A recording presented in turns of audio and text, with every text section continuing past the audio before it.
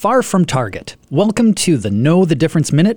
According to the Bureau of Labor Statistics, inflation moderated in May. The Consumer Price Index, built from a basket of goods and services purchased by your average household, increased only 0.1% from April. Prices were up, though, 4% from a year ago. Energy prices fell more than 5% in May, driving the slowdown. We've come a long way, but there's still a long way to go. Inflation ramped up in 2021 and crested above 9% in June 2022. The year-on-year inflation reading of 4% in May is better, but still not good.